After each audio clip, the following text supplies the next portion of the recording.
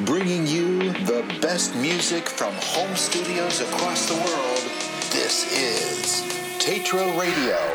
What's going on, everybody? This is Tatro back with an all-new episode of Tatro Radio. And if you don't know, Tatro Radio is the podcast where we feature home studio producers from all over the world, give them a platform, and then I take the time to kind of dissect the songs a little bit and give my 2 cents.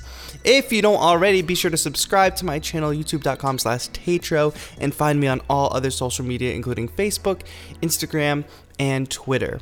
I've got a really good show for you this week, some really great tracks, and it's been a great week in general. I just got my hands on the Touche SE, or if you don't know, the Touche, it formerly was this controller that could control synthesizers and be used as a MIDI controller.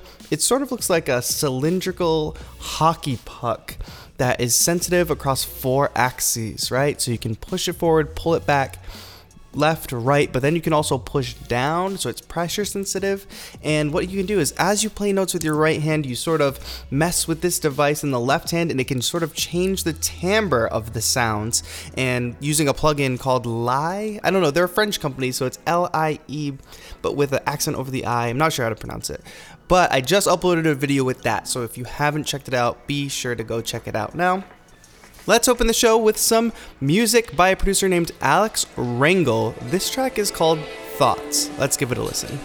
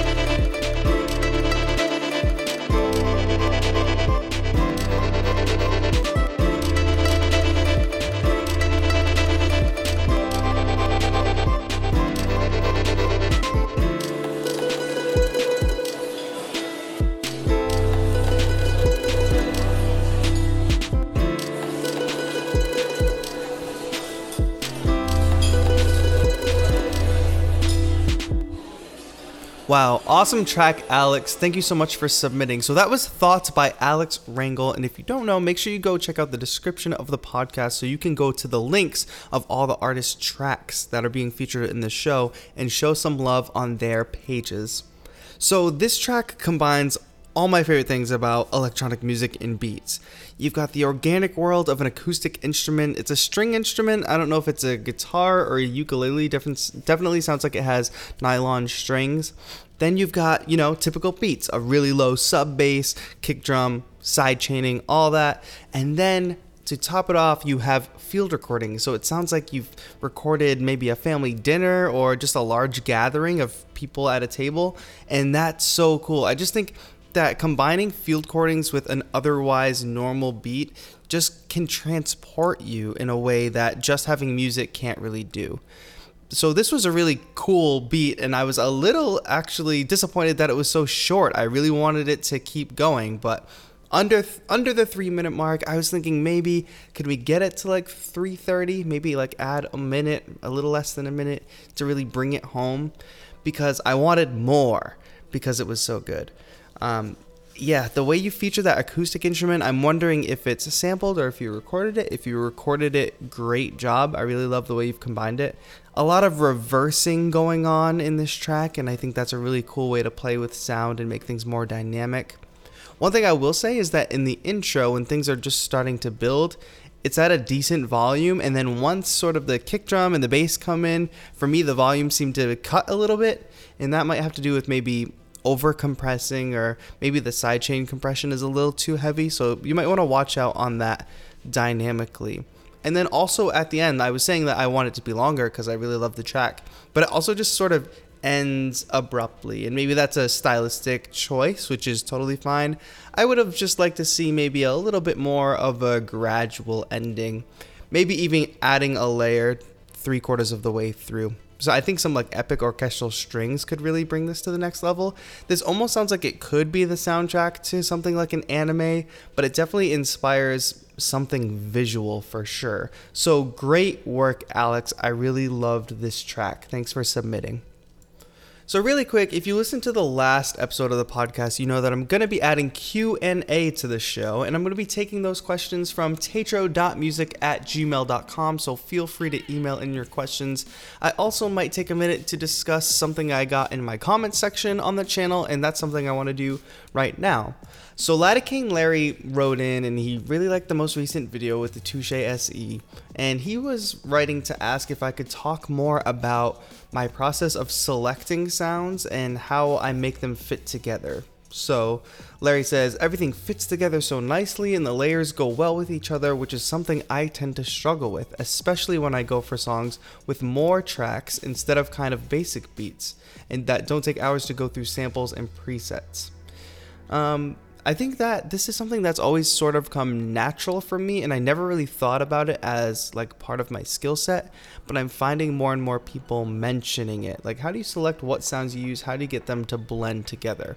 And the reason I think I never really thought of it that deeply is because I come from a more traditional like band background, either whether that was concert band in school or like playing in rock bands. You have a very typical orchestration at any level. You've got your bass instruments, you've got your sort of mid-level melodic harmonic instruments, your top lead instruments, and then you've got your percussion. And I still carry that through and think about it that way in electronic music. So for the most recent session that I just did, I actually went ahead and started labeling things this way. So I believe that the session starts off with a bass line. So I labeled that right away, bass line. And that's pretty much the only bass instrument that I'm gonna have for the whole track. I don't want competing basses. After that, I add a couple riffs, and if you want your riffs to sort of be syncing in with each other but also not cross over each other, you can think about what range are they playing in. So usually if I'm going to play a riff, it'll be sort of in a mid-range, kind of like not too low but also not too high. And I'll kind of label that mid-lead. That's like your basic riff of the track, but it's not like an epic solo or anything. It kind of just lays the groundwork. So you have that playing something melodic with a bass line underneath, and then I'll add something like a pad, and that's something that I'm playing lots of notes at the same time, big chords that lay out the harmonics of the whole track. And that can sort of take up a lot of space too, so I kind of make that, those types of sounds are usually like pad sounds. They don't cover bass frequencies, they don't cover the super high end, but they sort of like sit in the middle and they're held super long, which gets them out of the way of the mid leads playing the riffs. Then on top of that, I add some percussion, obviously, so some drums, and you want to make sure your kick drum is not competing with your basses. So if you've got a sub bass, you don't need a sub kick really. You have to decide which one is going to occupy that frequency. And then of course like a lead on top. So your high lead, your epic solo, your the sound that you want right out front and center, the singer of your song, you want that to exist in a higher octave that kind of sits above everything else. And even EQ wise, you want it to sit differently than everything else. Sweep out some lows, brighten up the highs, and the listener will know that that's what they're supposed to be listening to because it's sitting right on top. That's sort of how I orchestrate my tracks. But let's get into another listener track. This track is by a producer named Axe, who is 59 from Ontario, Canada. The note about the track is I was experimenting with delays, syncing in and out of phase in time, starting around 2 minutes into the song. So let's go ahead and listen to producer Axe. This track is called Phase. This is Tetro Radio.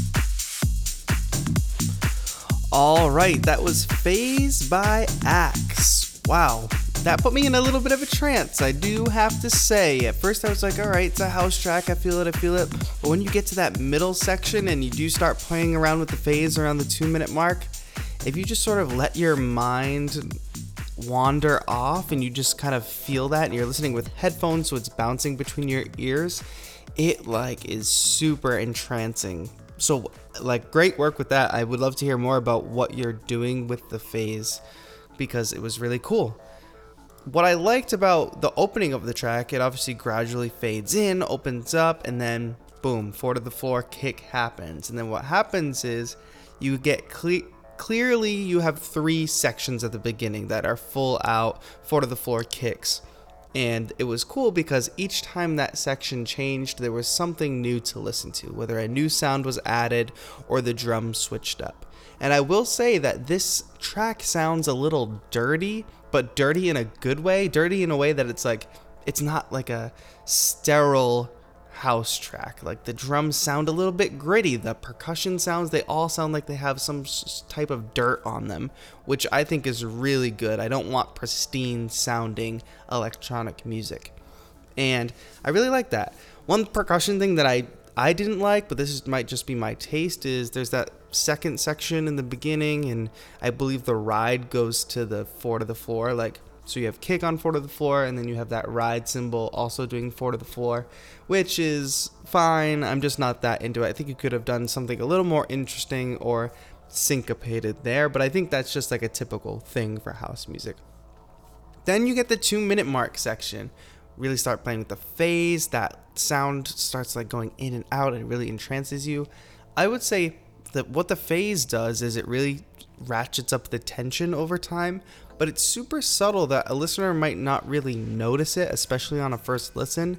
So maybe you could add something to this section, maybe some washes, maybe one more sound that's really going to help ratchet up the tension over that, because that section is about almost 2 minutes long. So you go from about the 2-minute mark to about the 4-minute mark till when another bass drum drops in. I would say add something else in there, ratchet up the tension a little bit. Maybe make us feel a little more not excited, because I guess you do want to go for that entrancing sound, but I don't know, make me feel like the tension is rising somehow, other than the phase. I think the phase does a good job of that, but a less experienced listener might not be attuned to that, especially somebody who doesn't understand audio production. And then the bass kicks back in, boom, and we're in it for the rest of the track. Overall, I think this was a fun track. I know I faded out a little early. I like to keep the tracks around the 5-minute mark, but really love this track. Thank you for the submission, Axe. All right, let's take another question. This one is coming from email, and it comes from Flynn. And what I have to say about Flynn is Flynn leaves a comment on almost every video, if not every video, that I upload. So Flynn, I really appreciate you, and everybody else out there that leaves comments on every video. I've got one guy who will leave the comment first on every video, regardless of if he's first or not, so I think that's hilarious. But Flynn's question is, "Hi Tetro, I'm Flynn, a beginner in the whole electronic music scene. I have a MacBook Pro with Ableton Live Suite, and I'm finding it difficult to decide what MIDI controller to buy. One side of me says get a medium desk-sized keyboard, as then I won't have to get my mini keyboard. Oh, my mini keyboard is too small. I need an upgrade and spend more money. So trying to avoid the starting small and then immediately wanting something bigger. And then also says could get a smallish MIDI keyboard because you can make beats on the go. But the problem with the small one is I won't have enough keys and will want to upgrade. I'm a huge fan of your channel. Thanks again." Again, Flynn, thank you. I really appreciate the support. You're there every time. So this is a question I get very often, and it's a debate that a lot of people have when they're purchasing gear like MIDI controllers. So typical MIDI controllers come in 25 key, 49 key, 61 key, and then on the rare occasion, like Native Instruments just released, an 88 key. If you're a traditional piano player, you're going to miss the keys. That's what I'll say. If your main instrument is piano, you're classically trained, you want something that's 88 keys. Or 61, maybe you could get away with it. If you're a beat maker, how often are you going to be playing with two hands across a keyboard? My guess is, unless you're super trained on the keyboard, like I understand, sometimes I record songs and I want to play keyboard in my songs. I either want to play electric keyboard or piano. For that, I need to have both hands on the keys and I need access to a full range. So in that case, I need a 61 key or higher. I can usually get away with 61 keys. On my day-to-day beat making though, I don't really need something that big.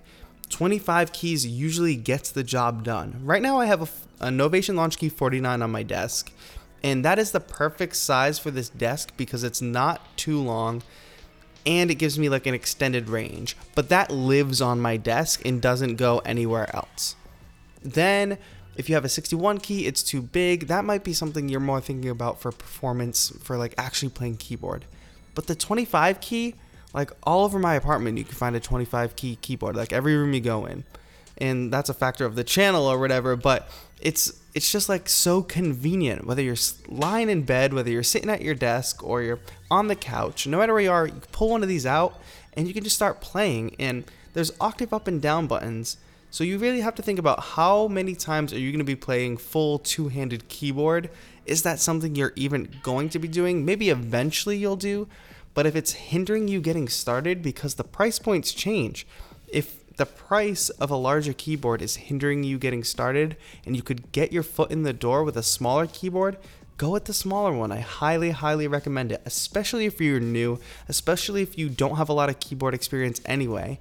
You're going to be playing simple chords, which you can do on a 25 key with one hand. You're going to be playing melodies and bass lines. You can do that with a 25 key controller. For me, I have very big hands and mini keys don't bother me. For some, they're a little bit of a bother. So you can get a full-size 25 key controller, but then it kind of defeats the purpose of the portability. So I recommend if you're going to get 25 keys, just get a mini controller. That way it's small enough to fit in a bag and it's only 25 keys anyway. That's my recommendation. You could do a lot with these mini ones. They've got pads, they've got knobs, they've got keys. I think you'll be fine with a mini keyboard. Unless, of course, you are a classically trained pianist. This is a question I get all the time, though, so thanks so much for asking it. All right, we need to move on and get to our final track of the show. This track is by Matt Cienfo. Sorry if I'm pronouncing that wrong. He is 19 from Buenos Aires, Argentina, and this track is called La Puerta. Note about the track. So yesterday at the early morning, my friend sent me a short film that he was doing for the university, so I told him that I can do the soundtrack. The idea behind the soundtrack is to bring the audience some mystery vibes. Let's see if Matt nailed it with the mystery vibes. Let's listen to La Puerta.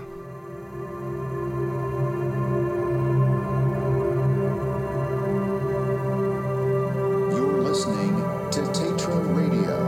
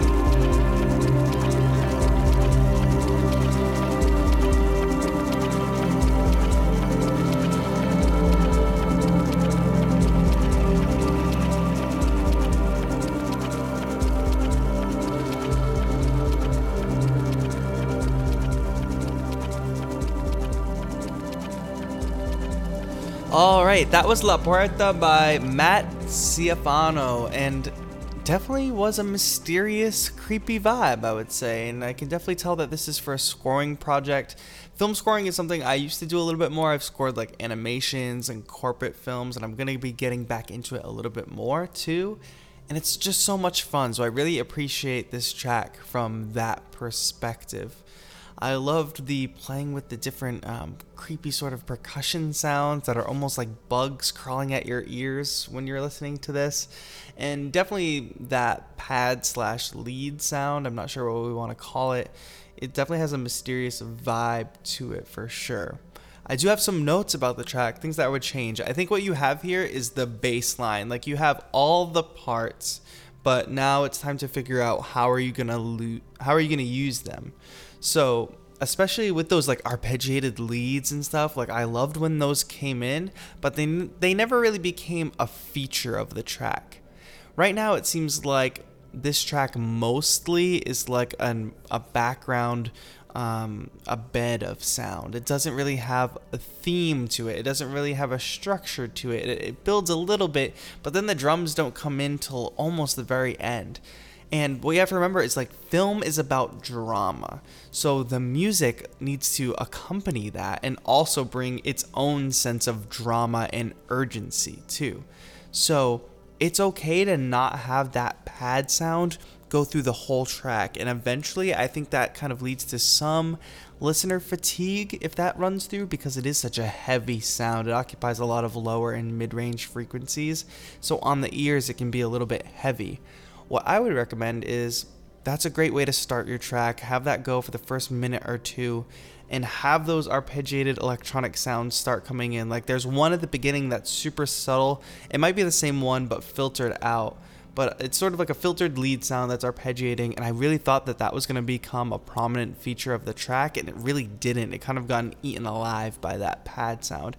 I would have loved to hear that come to the fore and maybe drop out that pad sound, bring in the creepy, percussion-y electronic sounds, and then have that arpeggiated theme take hold, and that would add a lot more drama. And then you have that brighter arpeggiated sound that's very like Stranger Things type vibes. That is also another worthwhile musical idea to just feature and have it be prominent. So I wouldn't get too caught up in having all the ideas happen at once or having too many ideas happening all at once. Give them the space they deserve. Let your theme be the theme and stand out strong. You could also repeat the same pattern that the pad is playing on a different instrument, and that would be another way to add variety without coming up with a new musical idea. And I would have definitely brought the drums in sooner, especially if you want your listener to listen. I mean, of course, if you're scoring this to visuals and I don't have the visuals, maybe some of this feedback won't make sense. But to drive home a story, I think that percussion really has to come in a little bit earlier, or at least hints of it, you know? Like there could be one or two kicks here, a kick pattern, and then a more full pattern, something like that. But I definitely think the mysterious vibes, you've nailed mysterious vibes, that's for sure, even a little creepy, on the edge of creepy. So great work on that, and I would just kind of work the arrangement now and figure out what exactly are your themes. Like think of the themes that you can sing from films that you like, and what do they do with those themes? What instruments are they played on? How do they pass it off from one instrument to another? How do they mess with the theme? Some composers invert their themes, or they'll play partial parts of their themes, or they'll pass it between ears. So you could do a lot with panning with this track too. A lot of those creepy percussion sounds and a lot of the arpeggiated sounds could be happening in different spaces. Play with space, play with the arrangement, and I think you could really bring this track to the next level. But overall, great work, Matt. So, like I said earlier, make sure you go check out the description of this podcast so that you can go show these producers some love on their specific sites and give them a like. Let them know you came from the Tetro Radio podcast so they can really hear the difference that we are making here on Tetro Radio. My goal is to give home studio producers a platform that they otherwise would not have had. As my channel started growing, I realized how hard it was for me as a younger producer with not a lot of experience to get feedback and then to also get heard by other people. So as my audience started to grow, I figured, why not start this podcast to give everybody around me a platform as well? If you haven't yet, give this podcast a rating wherever you listen to it. It is available on Anchor, Spotify, Apple Music, Google, anywhere you listen to podcasts. This podcast should be there. Leave a rating and let me know what you think. Make sure you head over to the main channel, youtube.com/Tatro, and subscribe for electronic music performances, tutorials, and free sound packs. There's lots of cool content coming for the rest of the year. Really hoping to hit that 50K subscriber mark by the end of the year. That would be absolutely amazing, but who knows what could happen. If you want to submit a question for next week's episode, go to tatro.music@gmail.com. Shoot me an email that says podcast question. And if you want to be on this podcast, have your tracks featured, you need to become a part of the Tatro Facebook community, where we kind of share ideas as home studio producers, we share work, and that's how you find out when I'm going to be accepting submissions for the next episode, which is very soon. So be sure to send me a message on Facebook, say I want in the community, and I will send you an invite. Thanks so much to community member Jerry, who is our voice of God on this podcast, and thank you to Alex, Matt, and Axe for submitting music this week. And of course, thank you for listening. This has been Tatro. Have a good one.